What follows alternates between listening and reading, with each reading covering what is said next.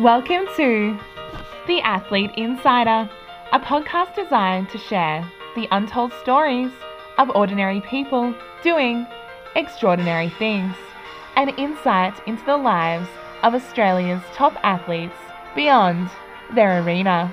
I'm your host, athlete and journalist, Ilana Withnor. Welcome back to episode 6 of the podcast.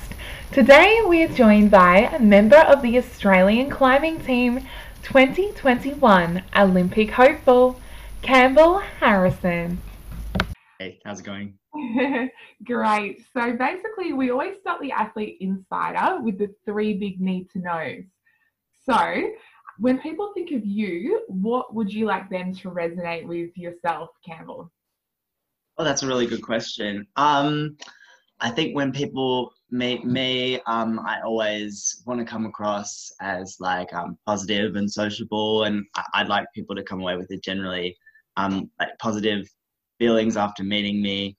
And I like to be remembered for my dedication to the sport and my involvement with the community as well. Yeah. Oh no, that's so lovely. I can resonate with that one. Fantastic. And then we're going to go 7 rounds with yourself, Campbell. I chose the number 7 because as a former heptathlete myself, there's 7 events in the heptathlon. And as a rugby sevens player, I wear the number 7 jersey on the field. Cool. Yeah. So number 1, this is one of my favorite questions I've been asking all the athletes. What is your all-time favorite Disney film and why?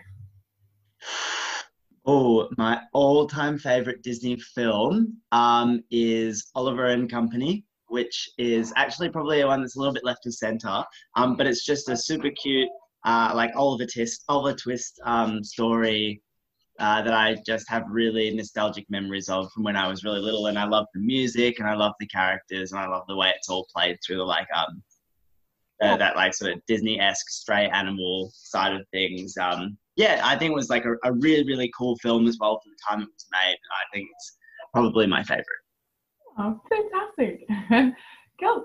And number 2, so this is probably a big one you get asked all the time. Why climbing? How did it come to find you, and what is your sporting background?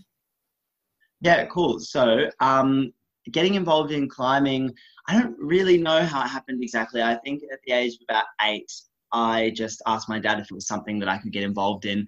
I don't remember where I heard about it. I don't remember what exactly appealed to me, but it was just, I was a kid who wanted a new activity, and rock climbing seemed like a cool thing to do. And it was a pretty gradual exposure. I started off climbing once a week, twice a week, and then slowly but surely got more and more involved. And then I started doing competitions at a local level, which very quickly progressed to national level competitions where I did surprisingly well. And then just eventually got involved in the national team, which took a lot of work, but was really, really fulfilling. And I've really been enjoying all my work in that so far. Why climbing? Why climbing really resonates with me? I think it's just a really dynamic and ever-changing sport. You're always being presented with new challenges every single time you step up to the wall. And you're always employing a huge range of skills, and you never know exactly which skills are going to come into play in which competition, on which route. So you're always thinking and changing and having to change that approach. And I'm definitely the kind of person who needs to be constantly stimulated with new things. And as far as sport goes, climbing was perfect because I never really know what I'm exactly going to be preparing for. So there's lots of stuff to focus on every single day. It keeps training really interesting. And what was the third aspect of the question? Sorry. What was your sporting background? So, have you done team sports, other individual sports growing up? Yeah. I guess my sporting background before climbing was pretty varied, but I never really got into anything. And I wouldn't say I was necessarily a very naturally inclined or gifted athlete, especially with ball sports and team sports. They just never really resonated with me. I think I tried karate for a little bit, but it was a little bit perfectionist for my liking. I kind of wanted to move on and keep things changing. But then once I got involved in climbing, apart from a little bit of running here and there. It was kind of all consuming, really. And I didn't really feel the need to invest too much else sport wise, I don't think. Yeah, cool. No, that's really interesting. Awesome. And that brings us to number 3. So, sport climbing is obviously the new inclusion at the Olympic Games, the newly rescheduled 2021 Games. And it includes the 3 disciplines of speed, lead, and bouldering.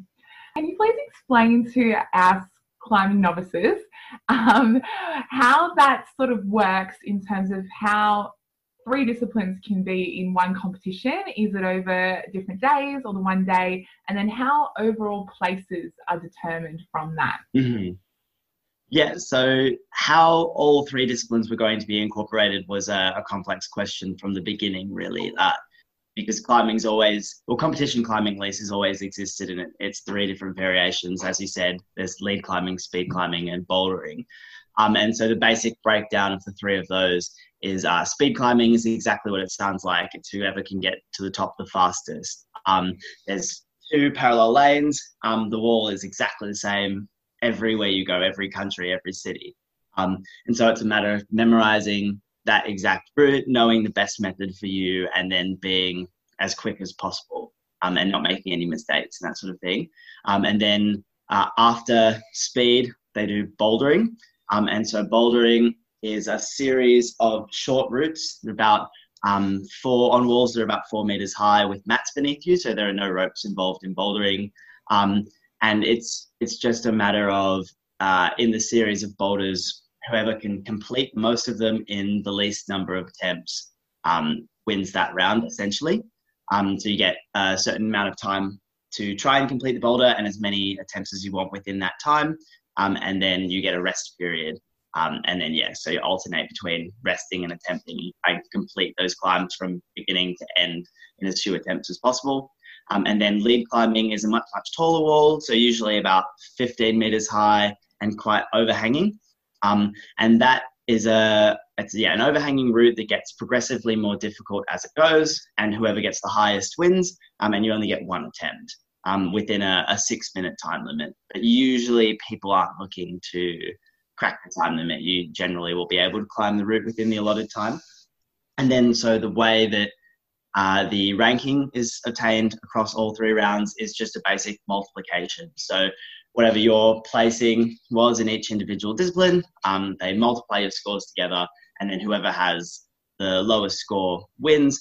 And so obviously you have to be well versed across all 3, but at the same time, to be able to win the competition, you have to have like at least one discipline that you're capable of winning, because obviously 1 times something is going to be significantly better in that system than a 2 or a 3. So being able to be the best in a certain discipline and then quite proficient in the others is really valuable. Yeah, okay. I understand that. Coming from a heptathlon, it's very similar, but on a point-based system. So you have your stronger events and your favorite events that you might place in, but sort of if someone comes second by, 3 centimeters or something, the points won't be that varied. So essentially it comes down to the last event most of the time. So based on that, do you have, I guess, a favorite or your strongest discipline of the 3? And then how do you break that down into a training week? How does your coach program that? Do you do any cross training, or is it all on the wall? So my favorite discipline is far and above lead climbing, which was the long wall and 1 attempt on the route. And it's more of an endurance-based event, essentially. It's always been my favorite. Before the Olympic prospects were even in view, I always favored lead climbing. It's always my favorite discipline. And I guess preparing for lead, I'd say it goes pretty hand in hand with bouldering, because bouldering you need a lot of power, and lead climbing you also need a lot of power. You just need to be able to take it further, essentially. And so I would say, like, tailoring into my best discipline to make sure that I can perform on the day in lead as well as the others, mostly just comes to like periodizing my training in the lead up. Like, I'd say my training gets more and more lead specific as the comp gets closer, not to the same extent as it would if I was competing in a lead World Cup where I was only focusing on lead climbing. I would still be incorporating bouldering and speed into my program, but basically I'm trying to build like the most broad base possible across all three disciplines. And then towards the end, I would definitely taper in to make sure that on the day I'm ready to perform in that discipline, because realistically, my performance in lead is going to be the like key to how I perform in the competition overall, just because it's the one that I have the best shot of gaining an advantage on. So we make sure that I'm ready to do well in that discipline. Yeah, cool. Awesome. Have you encountered many obstacles, both metaphorical and physical, toward taking up the sport of climbing in Australia as not being a predominantly, you would say, top tier sport? What would you say some of the obstacles to participation have been? Yeah, definitely some obstacles being involved in climbing. Relatively new, young sport. I'd say the biggest obstacle is financial. Realistically, so I'm still working as much as possible amongst a full-time training schedule to accrue the funds to be able to not only compete overseas, but to train overseas for large portions of the year as well, just because the facilities we have here are getting better and better literally every week until coronavirus happened. But the facilities internationally are really stand out far and above what we've got. So it's really important for me to take that time to train in Europe or Japan or somewhere where there are like slightly higher caliber of climbing before the events to make sure I'm in shape. So financial is probably the biggest one, and then also coaching as well. Like we don't have a really, really high wealth of coaching experience that goes back much further than the last sort of 10 years of competition climbing. So it can be hard. At the moment, I don't have a coach, and for most of my climbing career, I actually haven't had a coach. So that's definitely been an obstacle. But I have a good support network that I can get advice from. I have people I can rely on. It's just finding like that one person that ticks all the boxes to work with all the time. And then the financial aspect of paying a coach and that sort of thing is definitely a factor in the sport. Wow. Oh, I give it to you. That's takes a lot of resilience and true grit and love for the sport, I'm sure, to continue. Yeah, sure. What would you say is one of your fondest memories of your sporting career so far? That's a good question. There's probably two. And I think my first one, which is maybe the biggest one actually, was my first World Youth Championship semi-final in 2014. It was just like a huge milestone for my career. Like I'd never been able to crack anywhere into the like competitive echelon of an international field before, and I just worked like so hard for that competition, and I stepped out onto the wall on the first day of the comp, expecting to do better than I'd done before, but never really expecting to place in the top 15, which is what I ended up doing at the end of the competition. And so that was a really huge milestone for me in kind of seeing my hard work really bear fruit. Like, oh, like A plus B equals C. Like if I really put in the hard work, then great things can happen. And then also making my first World Cup semi-final was a really, really big deal for me as well, because I was the first Australian man to make a lead semi-final since the year I was born, I think. Wow. So it was like a really, really cool achievement, and one I definitely hope to replicate in the near future. Yeah, for sure. No, that's phenomenal. Wow. And as an individual sport, predominantly being climbing, how are you finding these strange times during the COVID-19 pandemic in terms of not necessarily having those physical teammates or people that you normally climb with around you to support you as you train in isolation? Yeah, it's definitely hard. Especially we don't have like a private national facility as of yet, so a lot of us aren't actually climbing at all. We're conditioning and supplementing that training in every way possible. But like climbing just isn't an option, unfortunately. So that's definitely a huge obstacle, and not having my usual teammates and companions around is tricky. I think I've gone through varying periods of my life where I've been more or less adapted to training on my own, and so like getting in there and getting psyched. Once I'm in the session, it's fine. I think I get everything out of it. I think sometimes it's just getting ready to like step out into the park to do a session rather than like into the gym where I know I'm going to see my friends and we're going to be able to like feed off of each other's energy. So it's definitely tricky, and it's definitely something I've struggled with over this period for sure. But it's getting easier as we adapt, and hopefully we don't have to do it for too much longer.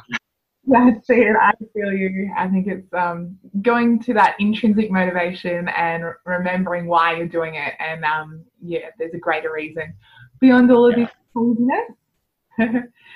And finally, question 7. What is the legacy that you'd like to leave from your professional sporting career and to the next generation of climbers? Yeah, okay, wow. I think the legacy I would like to leave is of someone who was very passionate for the sport in all of its facets. So beyond simply wanting to be internationally competitive and accrue trophies and medals and accolades, I want to be remembered as someone who was involved in the sport in lots of different ways, and who is able to contribute to the growth of the sport ongoing. So not just being an athlete, but being a coach, being a member of the national board, being involved with the training facilities and the route setting and like facilitating competition climbing, basically. So I'd like to be involved in lots of different ways, and I hope that's what people will remember me for. Oh, definitely. No, that's great in terms of continuing to grow the sport, beyond your career. That's really lovely. And finally, beyond this pandemic, whenever the world allows, what is your competition schedule sort of hopefully look like for the near future? And did you have any trips that you're sort of planning on or anything coming up? Yeah, okay. So that's all very up in the air at the moment. It kind of feels like every other week there's a competition being cancelled or postponed for the second or third time. So the immediate sort of 12-month future is, I don't think we could really say. Our continental championships, which are the qualifications for me for the Olympic Games, have been postponed to the 19th of December, which is usually very much the off season for climbing. So we'll see how that goes. There's still, lots of factors that need to be considered, but at the moment it's all about preparation for that event. And then beyond that, I guess, assuming that everything can go back to normal, hopefully the World Cup circuit in 2021.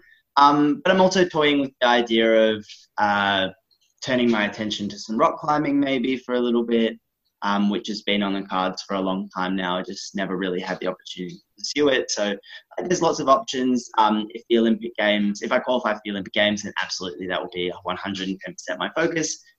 If I don't qualify for the Olympic Games, then the wonderful thing about climbing is there's lots of other ways I can turn my focus and like maintain my passion for the sport. So we just play it by ear and see how it goes, really. I think that's kind of all that any of us can do, really. Yeah, fantastic. Well, we've so loved hearing about your amazing journey and wish you all the very, very best towards that 2021 qualification, especially in these challenging times. No worries. Well, thank you for having me. I've had a really good time. Mm-hmm. And what a wonderful insight into the life of what it takes to be a sport climber. You can keep up to date with Campbell's journey by following him on Instagram at Campbell_Harrison547 and on Facebook, Campbell Harrison.